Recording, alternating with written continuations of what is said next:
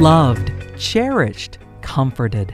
Welcome to the podcast ministry of Our Resolute Hope, where you will find grace, not just a concept or a doctrine of grace, but a person whose name is Jesus, a person who brings hope, a determined, resolute hope that can sustain you and empower you to live courageously in this fallen world. Join us now as we learn more about Jesus, our Savior, our Lord, and our life. Hello again, friends. Welcome to the Our Resolute Hope podcast. This is your host, John Russin. My co-host, Pastor Frank Friedman, is not with us this evening, at least not right now. He may join us later. And you've joined us, if you're here for the first time, in our ongoing series called The Power of Story, in which we take the time to do deeper dives into the lives of believers. And we basically look at their wonder years, their formative years, how they came to Christ, and most importantly, how they came to know Christ as their life. Our guest today is Kendall Jacoby. Kendall is the Body Life Coordinator at Grace Life Fellowship in Baton Rouge. She's also a licensed counselor and therapist with Grace Christian Counseling there in Baton Rouge. So Kendall, welcome to the podcast. We're so happy that you joined us. Thanks, John. I'm so privileged to be here. Oh, it's exciting. And I'm up here in northern Maine. Our high today, I think, was 69. What did the temperature tick in Baton Rouge today? Oh, gosh. Well, what did it feel like, or what was it? Because you can tell me what it felt like. Yeah. Over 100. Felt like over 100, but I think it hit about 92. Okay, well, that's fine. It was warm here a few days ago, but it's nice now. Kendall, thanks for joining us one more time. And please take a moment to tell us a little bit about yourself, what you do at the church, and tell us about your practice and how you balance, because you've got a husband, you've got a mess of kids, you've got a full-time and a part-time job. How do you pull this off? Yeah. Well, thankfully, I have a lot of high energy and love getting things done. But yes, I am on part-time staff at Grace Life Fellowship here in Baton Rouge as the Body Life Coordinator. That role includes, myriad of things. I oversee life groups, which are like Bible studies and leisure groups that connect people. I also oversee elective hour, which is similar to like a Sunday school where we teach classes that run on a semester course.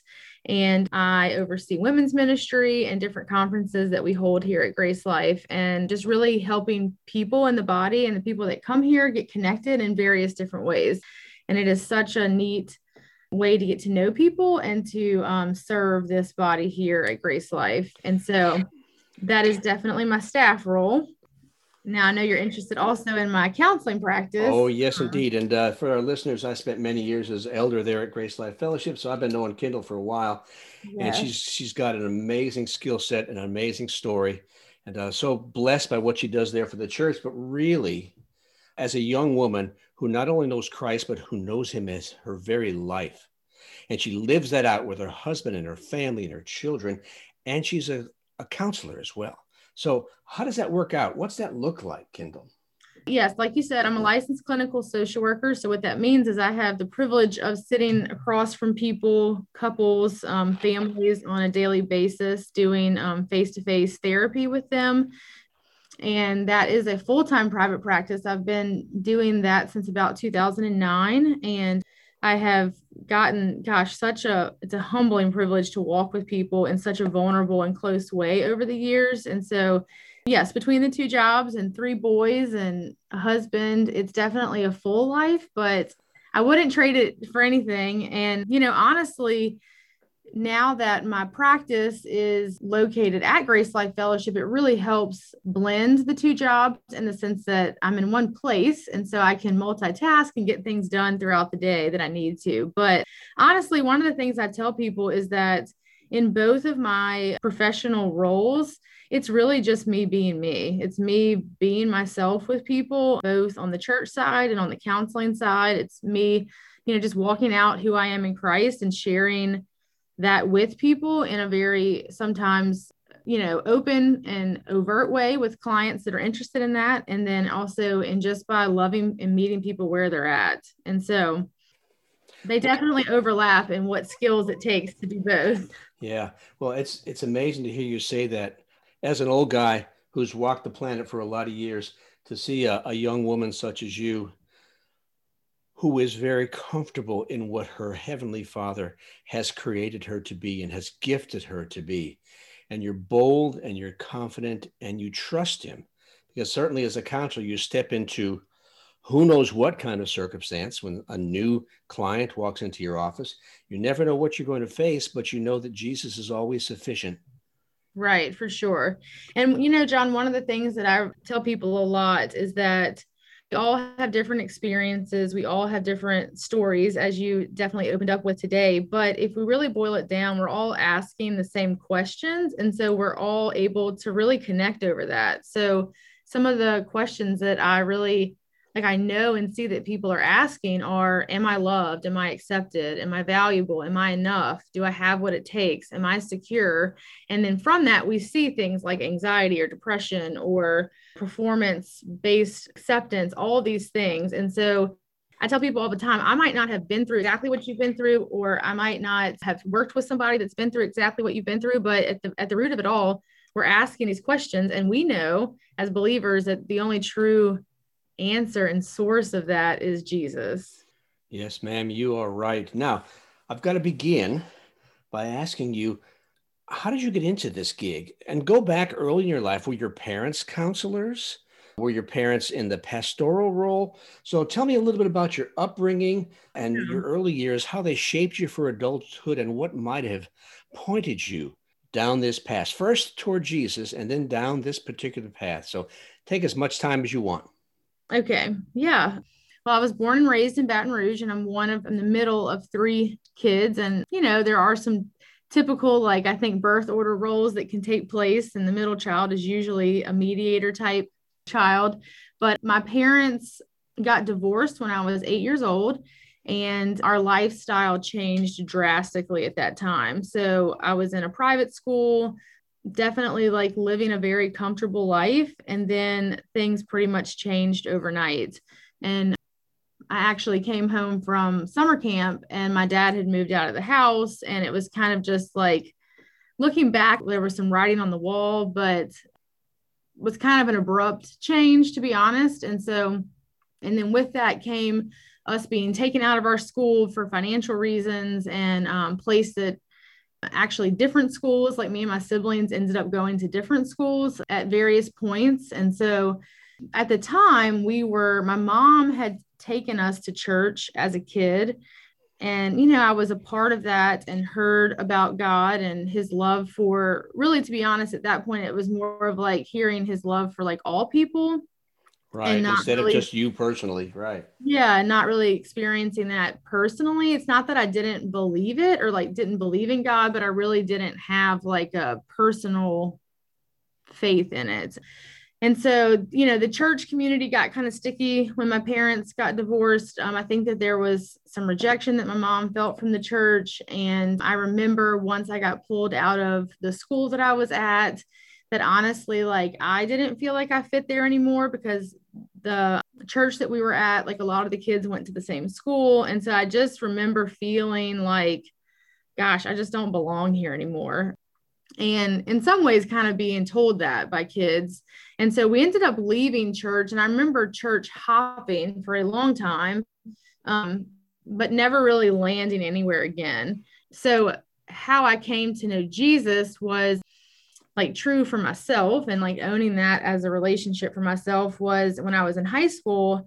I ended up going to a high school in Baton Rouge that had Young Life at it, which I know a lot of people are familiar with Young Life, but those that aren't are basically it's a Christian organization that's in high schools that essentially tries to reach the unchurched kids. And so I went to a high school that had Young Life. It's a fabulous ministry. And I had my freshman year, I met one of the amazing Young Life leaders at my school.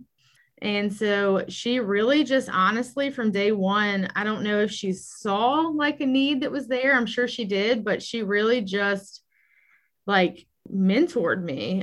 I was raised by a single mom. I had my first job at 12 years old because we didn't have any money. And so my mom worked a lot. I just didn't have a normal childhood experience when it came to that. And she really became like one of my closest friends and a mentor, and really just poured into me over the course of my 4 years in high school. And I went through definitely a phase where I was, desiring people's acceptance and doing things that weren't the best choices for my age. And she really just stuck by me through all of that. I never felt judged by her. I never felt unaccepted by her. And through like the series of unfortunate events, my senior year of high school and my friend group that I had developed kind of fallen apart, and I won't bore everybody with those dramatic details. I kind of came to the end of my rope my senior year, about, I think it was around November. And I just remember going to a sleepover at my Young Life Leader's house, and her just really, again, continuing to meet me where I was. And then I think about in January, I ended up hearing a talk by actually one of the parents of one of the girls that got killed in Columbine. And it just really spoke to me. He read some of her journals, and it was like in that moment, everything just clicked. Everything that my Young Life Leader had been talking about, everything. And so that was in January of 2002.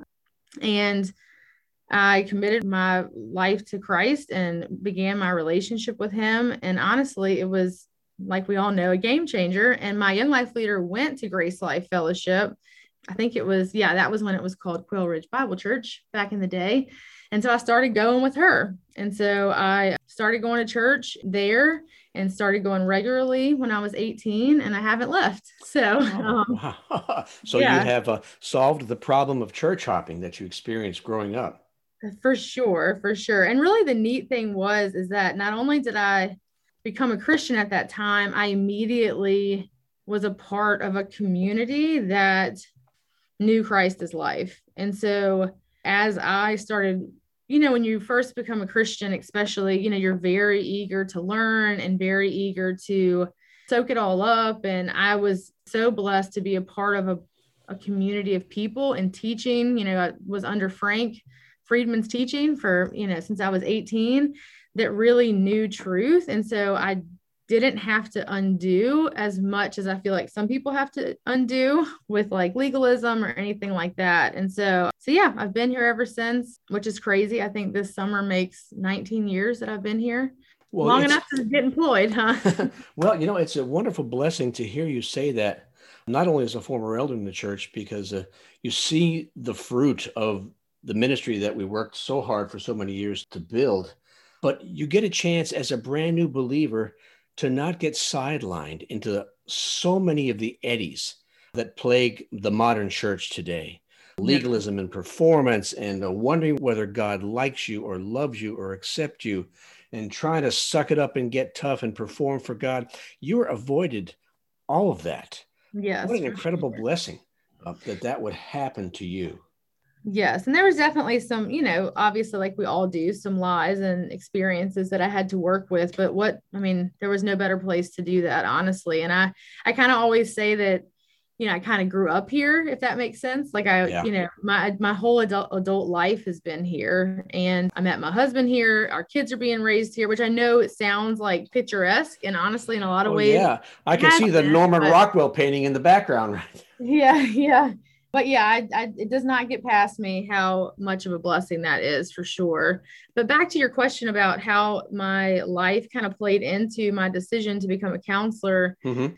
One of the things that I always struggled with in school was I was not the kid that was good at math and science. And I knew that was not a route that I needed to go, but I honestly didn't know which route to go. And so, in probably like my junior year of college, I had still been kind of wandering, going like, gosh, like, what do I major in? Like, this is not like, nothing feels like it's a good fit.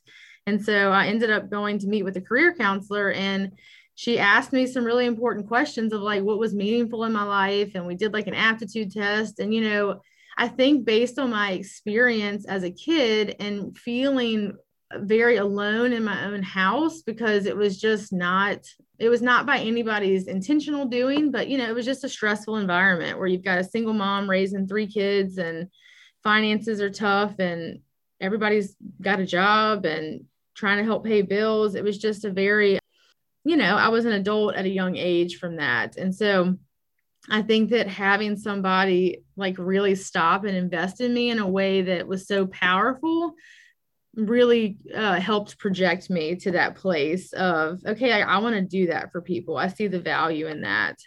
And I'm an outgoing person, and the skill set that I needed for the counseling was there. I oftentimes say that, you can't really teach somebody how to be a therapist, that we all have the counselor within us. And so we just have to hone those skills. And so I ended up deciding to intern for a counselor, Christian counselor in Baton Rouge, my last semester of college, just to kind of get a feel for it and see like what private practice life was about. And so I did that and immediately fell in love with it. And so then I applied to grad school and did the whole grad school gig and haven't looked back. It's been a really great experience for me. And it can be kind of scary stepping out there as I think I was 24 when I finished, and opening up an office and kind of going, okay, is anybody going to come? Is this going to work? And, amazingly enough, and I'm not surprised because God is just so good and gracious that, yeah, it's just worked for all these years and it's gone strong, and I've never had to worry about that. And I think it's maybe partially just because I enjoy sitting across from people, meeting them in hard spots, and just being a real person with them and, sharing Jesus with them, even in ways that might not even look and smell like Jesus, just by being a safe spot. Right. I want to go back, if we can, man, to a couple of things you mentioned earlier on. And I know you said that you didn't have the long history to extract yourself from when you became a believer, but you did take quite a few blows. At least in my opinion, they're blows. Divorce at 8 years old kind of blindsided you, you said. Rejection in the school you attended, rejection in the church. You had your first job at 12 years old.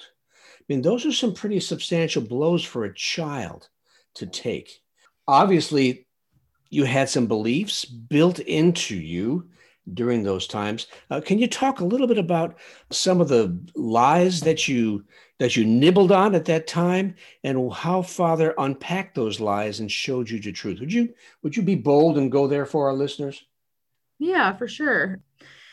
Yeah, I mean, I definitely remember as a kid feeling like very much an outsider with even other kids because my experience was so different. And I remember even some of the kids' parents that I was around, like commenting about those sorts of things. So that was kind of a hard thing. I did have a very strong mother in the fact that she was very like strong in her convictions, and the fact that she really pushed us to, like, I guess for a better lack of words, like pull yourself up by your bootstraps type mentality. And one thing that she did do that I think that was great in it all, that in a hard circumstance, was she definitely tried to instill that, like, hey, like, you're valuable.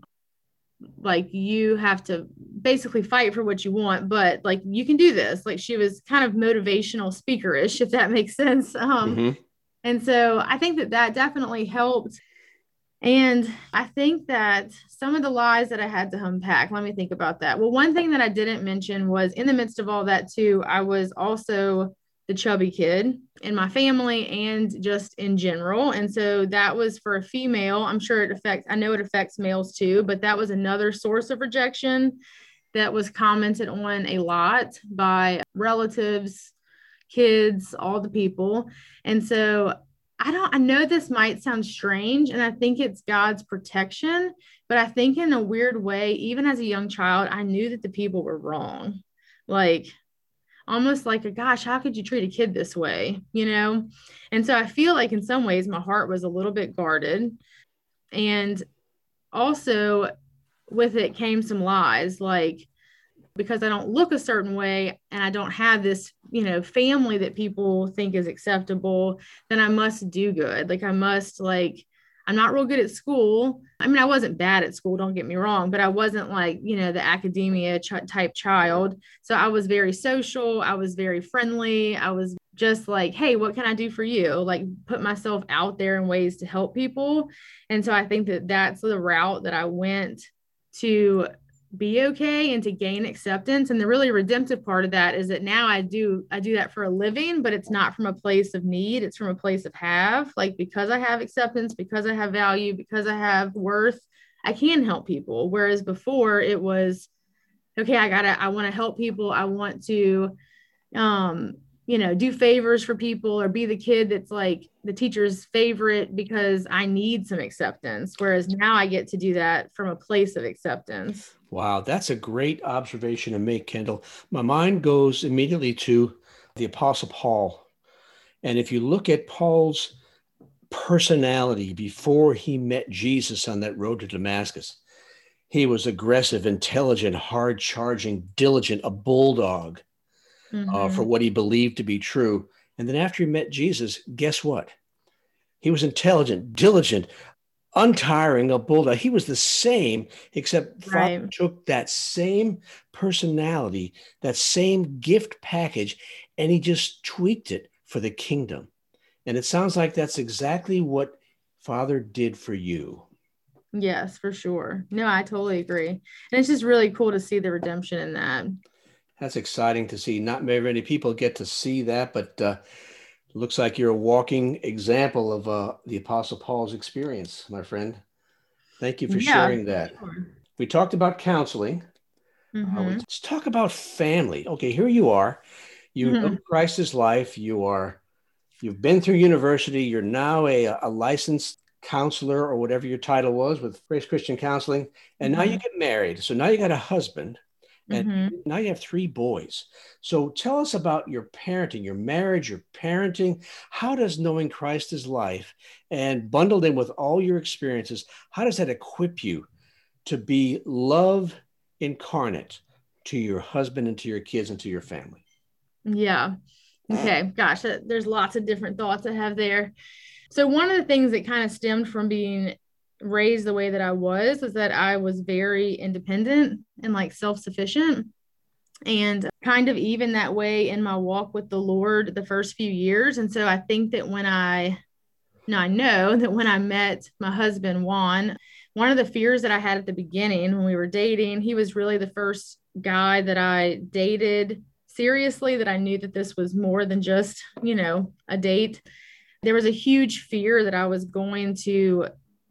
I had just kind of gotten to a place where I understood dependence on God and not on my own abilities and my own efforts. And so I had this fear that I was just going to become unhealthily dependent on a person, and also kind of combined with the fear that nothing ever lasts, because there was a lot of disappointments growing up. And so I drove to his house one night and was basically going to break up with him because I was like, I'm just going to protect myself from this. And I don't want to screw up this walk with God that I have, because I didn't really know what it looked like to have like a healthy interdependence on a human and let them be a resource that God used as a way to tangibly express love and acceptance and all of that. And so thankfully he was very secure in his own identity and walked me through that.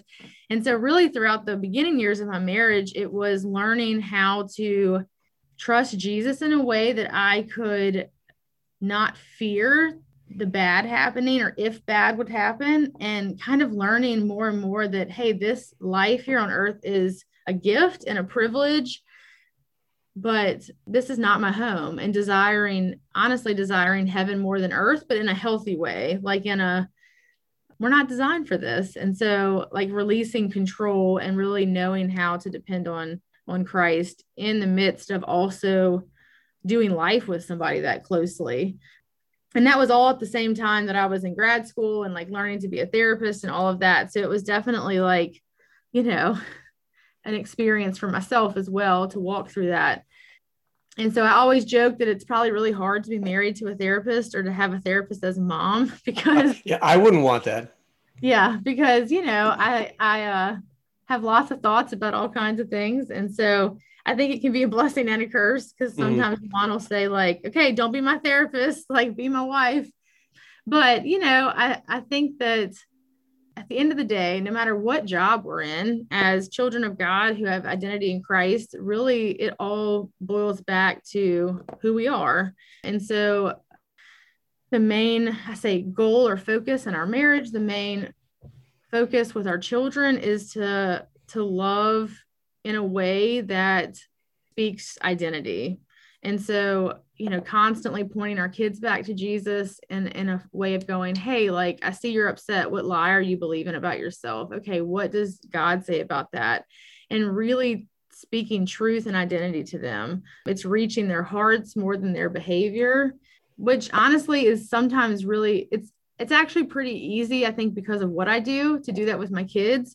Sometimes it's actually pretty hard to do that with my spouse because he's an adult and I'm like, I just want to go, hey, I don't like your behavior, but really, I want to Well, we don't like to hear that either.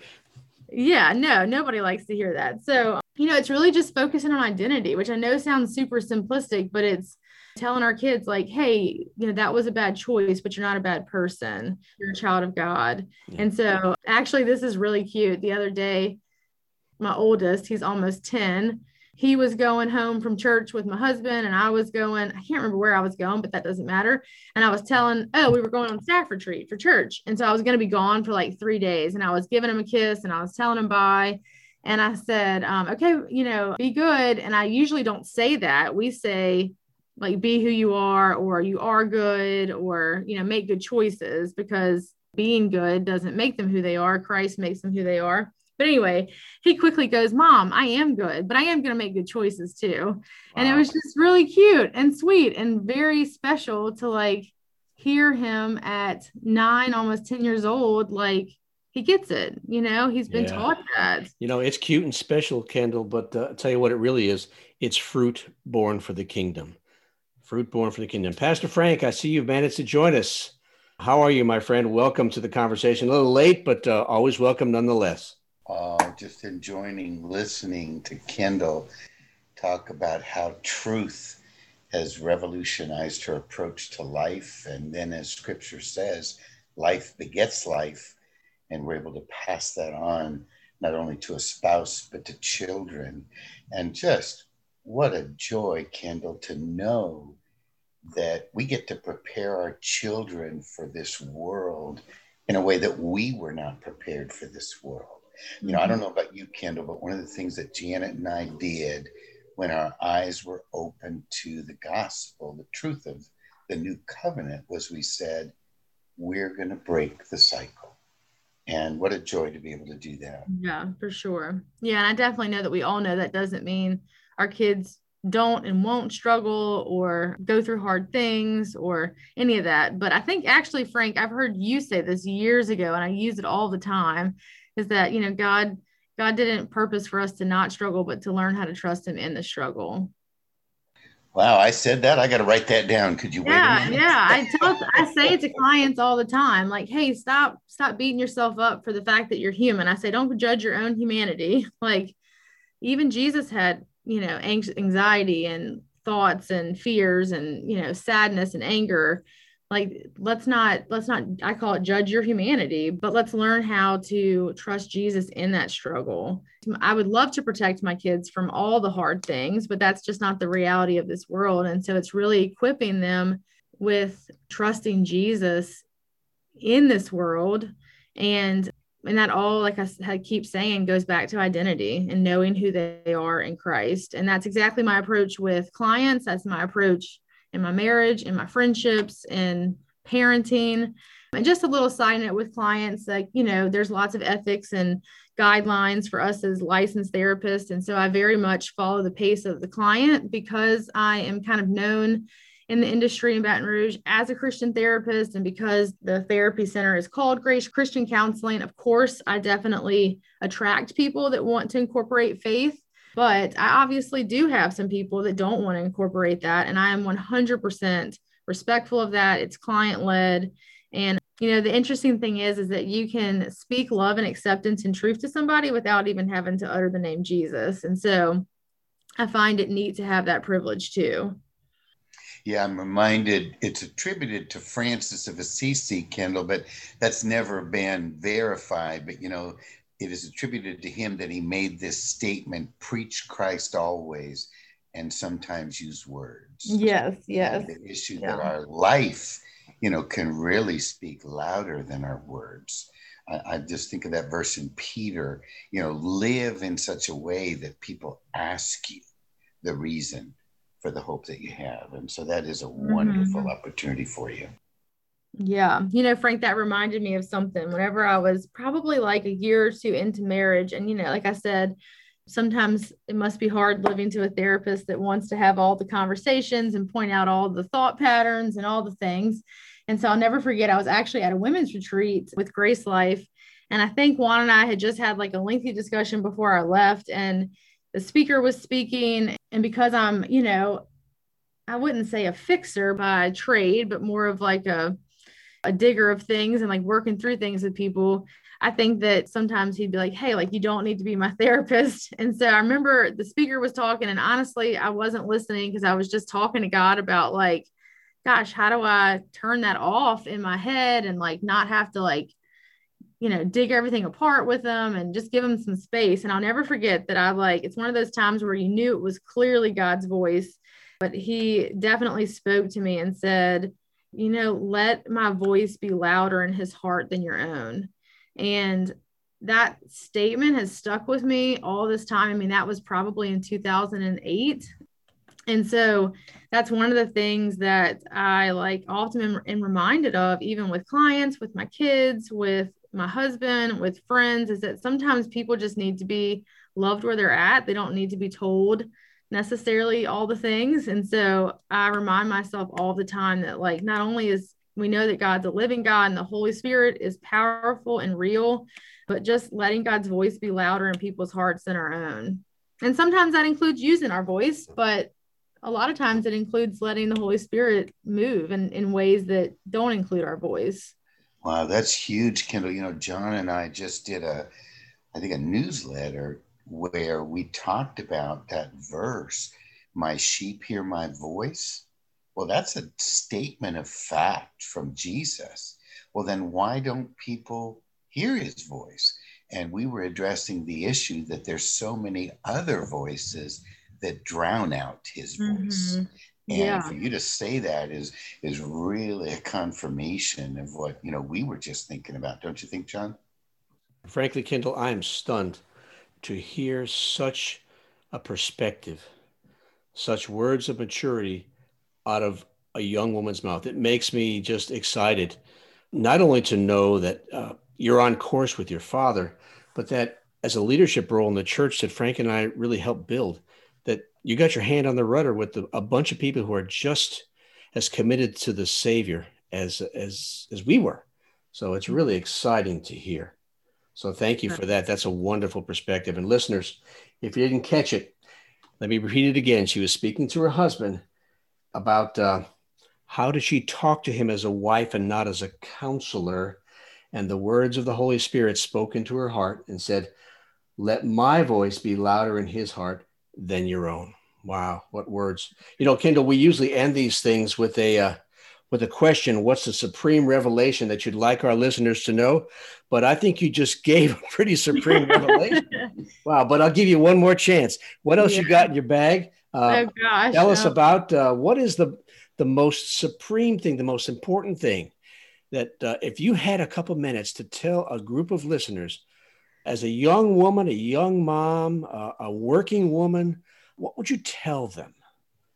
I would definitely, gosh, I'm a woman of a lot of words. And so to narrow it down is hard, but I think that I would tell any listener, no matter gender or roles in life or anything, is that like I kind of to circle back to what I've said earlier, that, everybody on the planet is asking the same questions. Am I loved? Am I accepted? Am I worthy? Am I valuable? Am I secure? Do I have what it takes?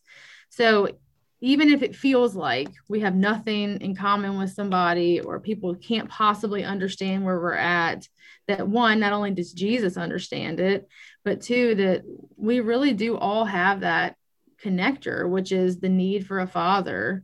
And so I think that it's remembering that need is met in Jesus. It doesn't need to get met by other people or by other things. And so it's really learning to live securely on the fact that we are loved and accepted and secure and valued, because God has given us a new heart. We're a new creation. And that when we are walking in that truth doesn't mean we're always feeling that truth or that circumstances always align with that truth, that's really freeing. And then we get to walk alongside other believers and share in that community together, which is a beautiful thing. So that was a lot of words for an ending statement, but that's all right. You know, you really touched my heart, Kendall, because listening to your early story and growing up a child of divorce, broken home, rejection from school, rejection from church, having to work just to pay bills, and all the struggles and fears that go along with that, to hear you say that you can relax and trust your Father and his life in you is just amazing. What a miracle in your life the Father has done. Frank, any last words before we sign off today? Well, I just want to reiterate what she just said, that let God's voice be louder in the heart and mind of her husband and her own. That really resonated with me, Kendall, because I had a very similar experience with the Holy Spirit and my bride. And one day his voice whispered so gently to me, but it was very, very powerful. He said, your role is to love her, not to fix her. Right. And it was like, oh my goodness. And boy, it was life-changing. Yeah. So thank you, Kendall. No, 100%. Loving people where they're at, for sure. Well, you know, I started out too wanting to fix my wife. I didn't do very well. But fortunately, my loving Father fixed me from wanting to fix my wife. Yeah. Well, dear friends, thanks again for joining us here on the Our Resolute Hope podcast. Check us out on our website, ourresolutehope.com. And hey, if you can, send us an email, contact us, sign up for our newsletter. Let us know you heard the podcast and what you think about it. We'd love to hear your thoughts. Also, follow us on our various social media channels. And remember, no matter what happens, when life turns upside down, when you're walking through the valley of shadow of death and you can't walk anymore and you feel like you have to crawl, remember as always to choose hope and to choose Jesus. Thanks for listening. We trust that you've seen Jesus today, and you know that no matter what you're facing, he offers you himself, his own life. He wants to live his life with you, in you, and through you, as you trust him and walk by faith in this troubled world. You've been listening to Our Resolute Hope podcast. For more information, find us online at ourresolutehope.com and check out our social media channels under the name Our Resolute Hope.